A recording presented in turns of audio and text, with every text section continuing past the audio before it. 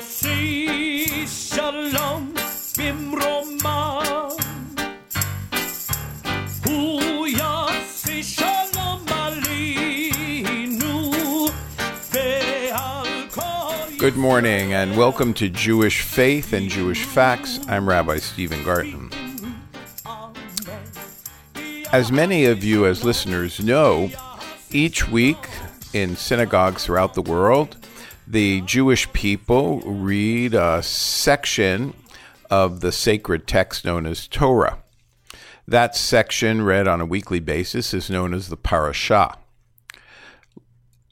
At the moment, the Jewish people are reading from the book of Exodus.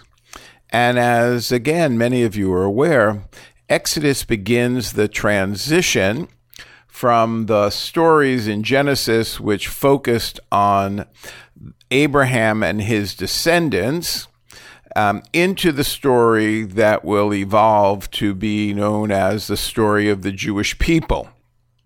At the end of book of Genesis, the sons of Jacob are no longer called the sons of Jacob, but are called Bnei Yisrael, the sons of Israel. It's a transitional moment.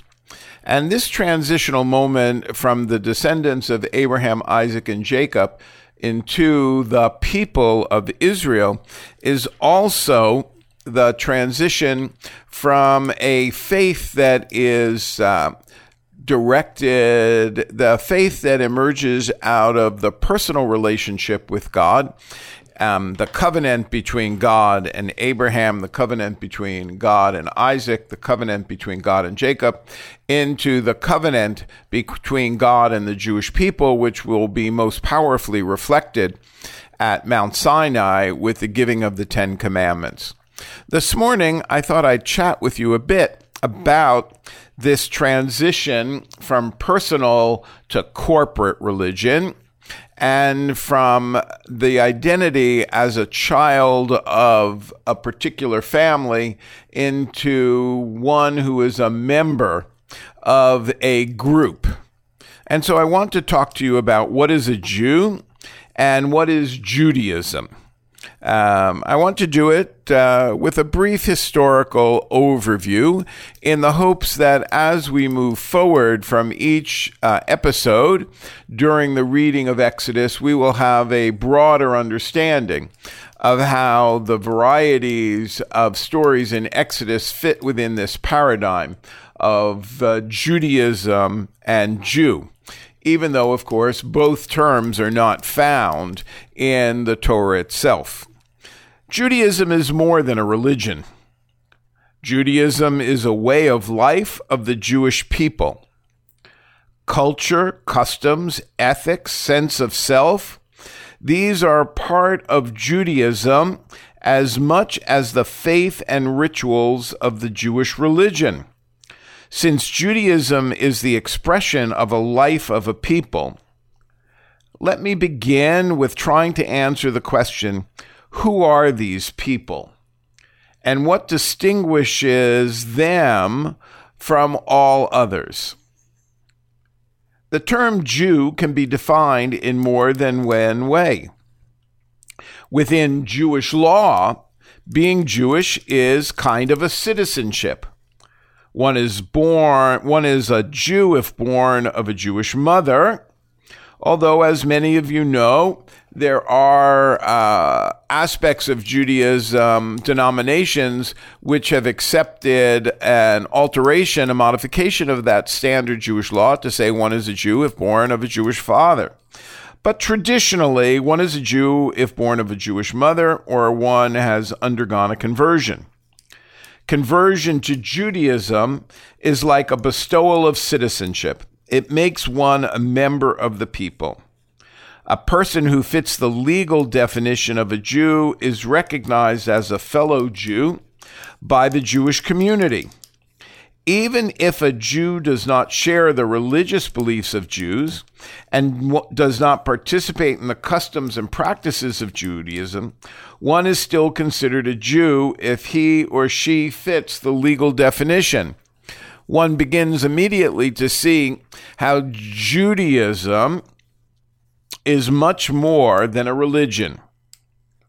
One could define a Jew religiously, according to religious beliefs and practices of Judaism. One could say that a Jew is one who believes in one God, the creator and designer of the universe, the God with whom the people Israel had a special relationship. And of course, the term Israel is a synonym for the Jewish people. In contemporary times, Israel is used to refer to the Jewish state. Properly speaking, the state is the state of Israel. The land is the land of Israel. But biblically and colloquially, the word Israel used alone refers to the people. Jews have also been identified as a race. This is not true if by race we mean a people united by blood with specific genetic characteristics.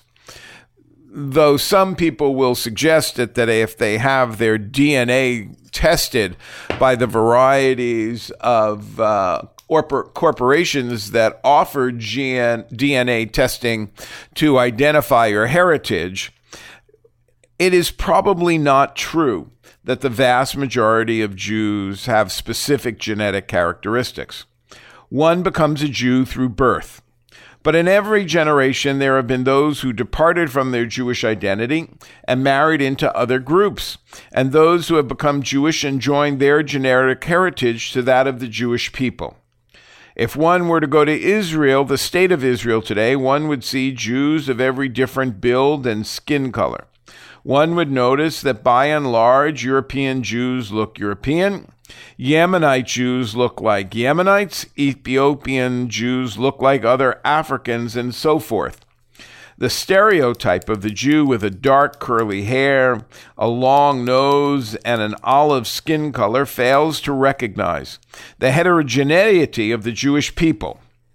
To the extent that the stereotype is true, it would fit many other Mediterranean people as much as it would fit the Jews. Many writings from the 19th century, Jewish and non-Jewish, identify the Jews as a race. While some of these references have in mind the discredited idea of a blood group, the term race was used in that time to describe what today we would call an ethnic group.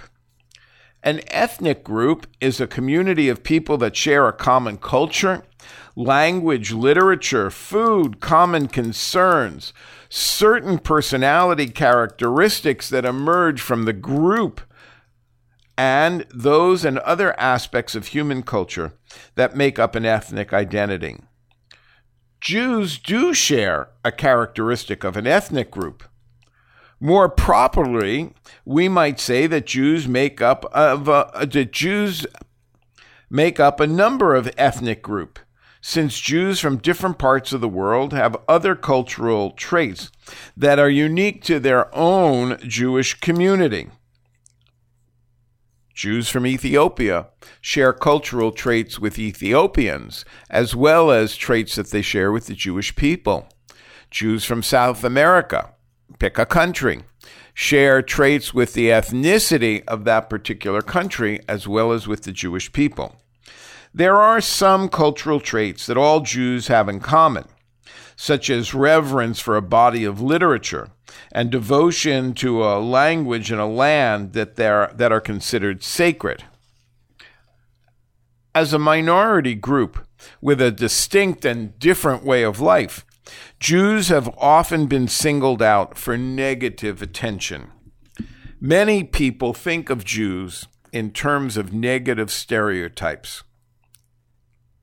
So let me share with you some of these stereotypes so that we can set them aside and no longer use them as identifiers of members of the Jewish peoplehood. In ancient times, the Jews were the only people who worshipped a single, exclusive God, and the only people who worshipped without physical images of God. The Jews were resented by ancient people for not participating in the worship of a multi-polytheistic approach to God. This led to the accusation that Jews were anti-humanitarian, since sharing God was considered to be an act of friendship and universalistic concern for other peoples. We were considered clannish, inasmuch as we did not share the ancients' perspective of polytheism. When Christianity replaced the pagan religions of antiquity, the old misunderstanding of Jews did not die out. Added to it was the resentment that the Jews, Jesus' own people, had not become Christians. Jews were protected under Christian law, but were restricted in many ways. The laws in Christian lands called for Jews to be humiliated and despised in order to encourage Jewish conversions to Christianity. When Jews did not convert, they were accused of stubbornness or spiritual blindness, or sometimes accused again of a clannishness because they refused to integrate with the religious majority. Before modern times, there was little appreciation for the notion of diversity among people. Conformity to cultural standards was prized.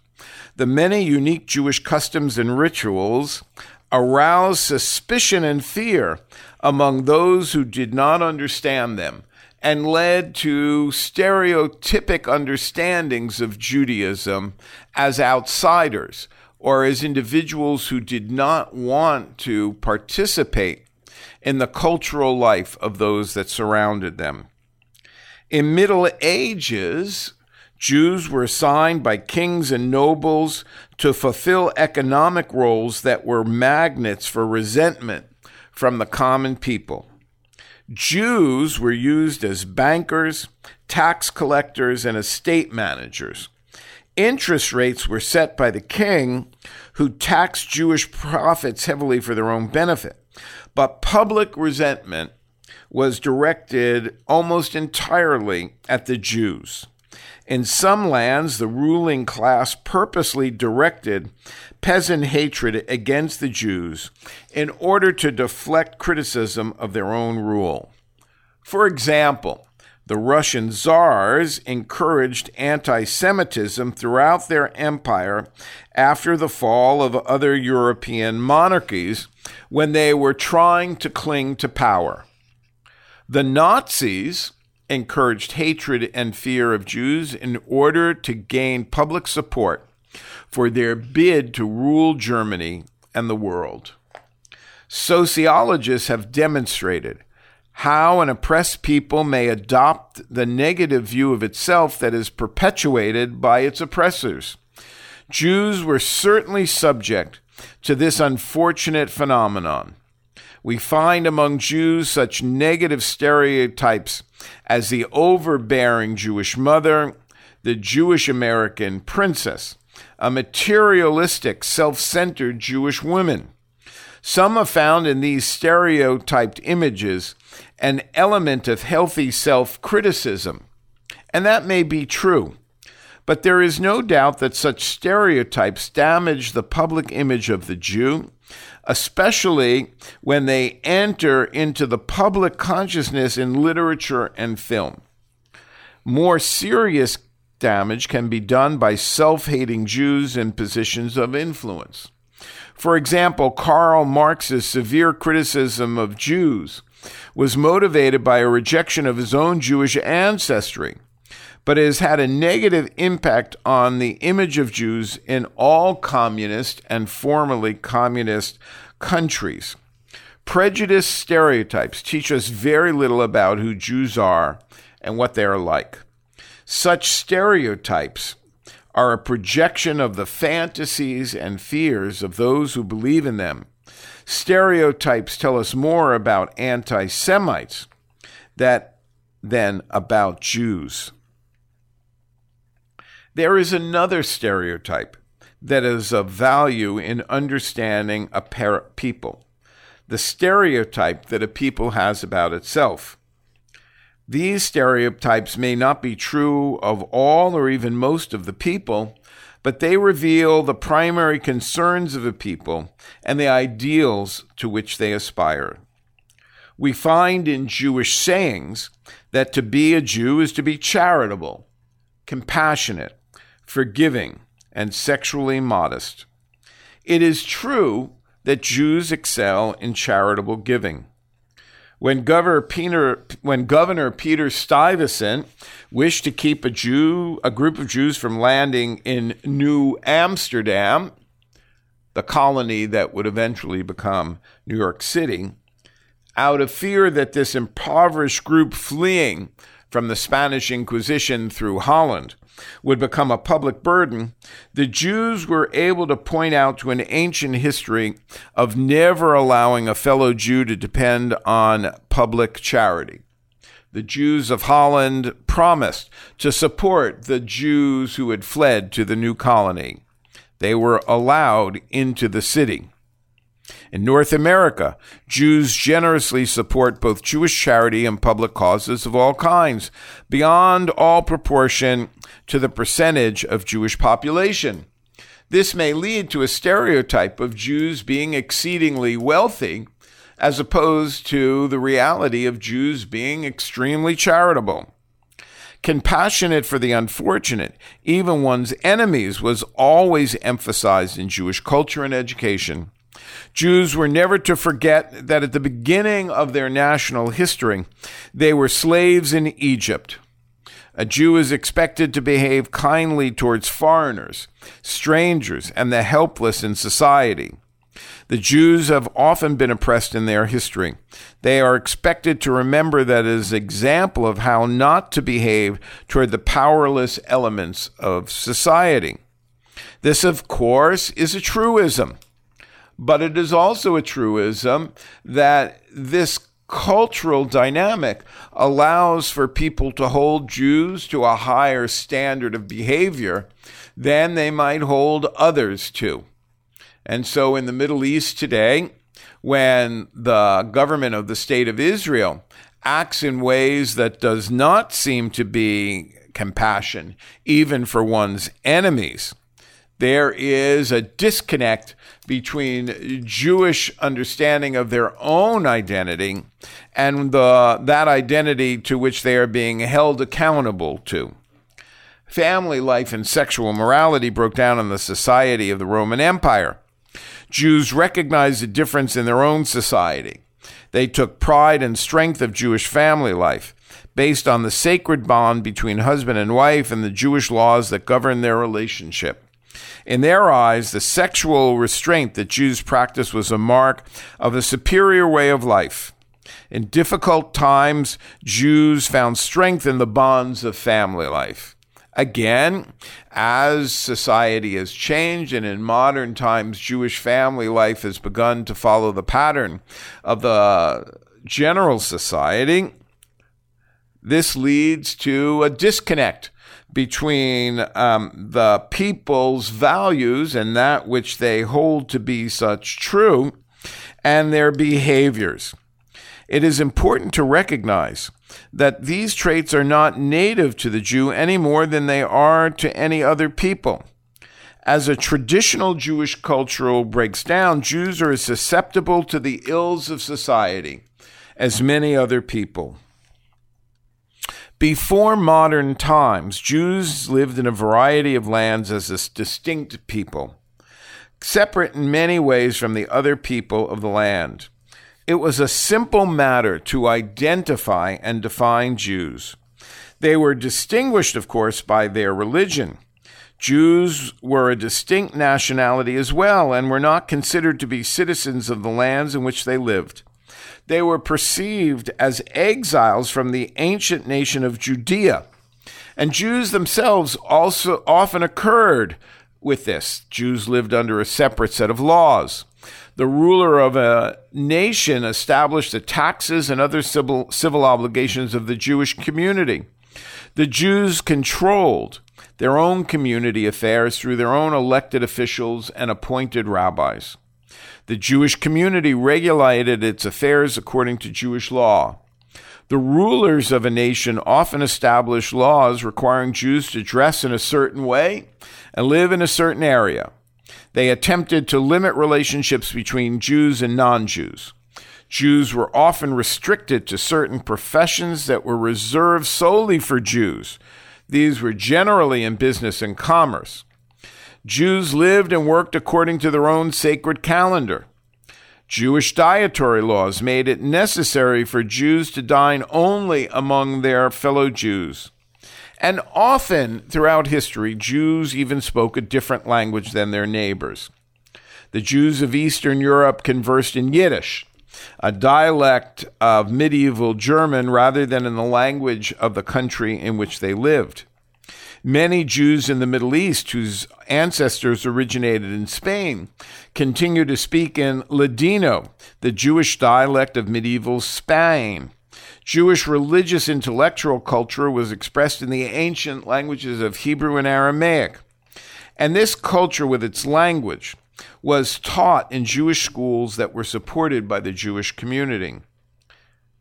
In summation, for a variety of reasons, the Jews constituted a separate, organic community that was almost completely self-contained. The Jewish community established for itself separate communal institutions to cover every aspect and requirement of cultural and social organization. All of that was a necessity, given the anti-Semitic and anti-Jewish world in which they lived. But it also reinforced the external perception that Jews were clannish and the internal perception that Jews were required to be a separate people. Beginning in the 18th century, Jews were emancipated. That is, they were offered the opportunity to enter society on an equal basis without having to give up being Jewish.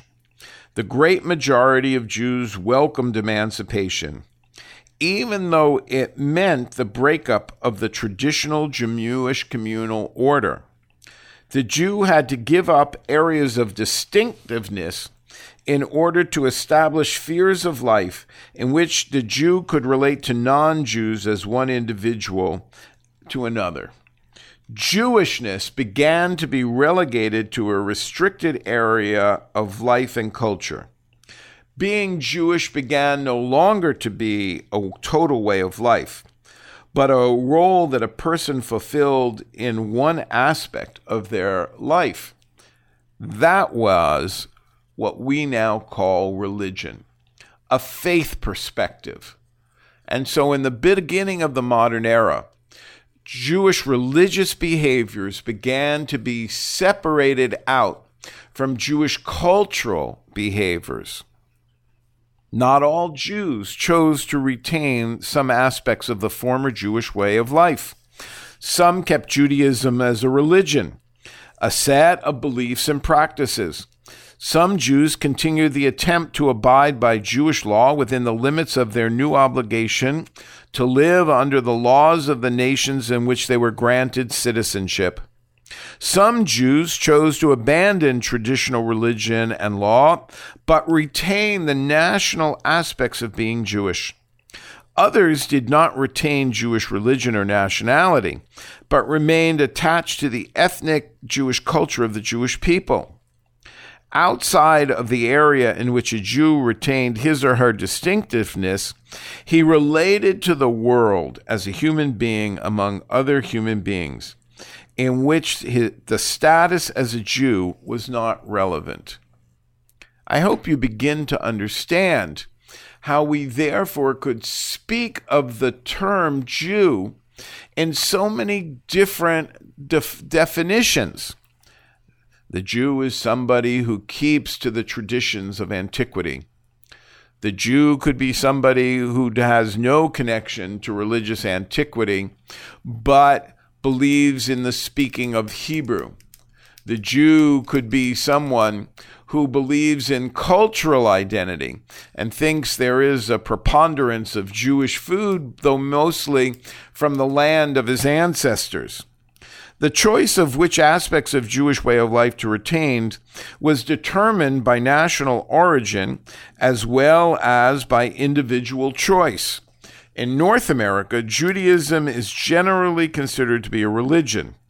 Although many North American Jews identify themselves by ethnicity rather than by religious faith. In Russia, Jews are considered to be a nation rather than a religion.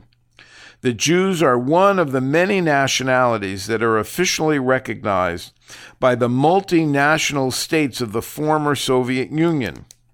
In an era in which it seems that every national group in Eastern Europe is striving to create its own sovereign country, however tiny, the Jews live among all the peoples of Eastern and Central Europe and Central Asia as a scattered nation without borders, a minority nationality in every country.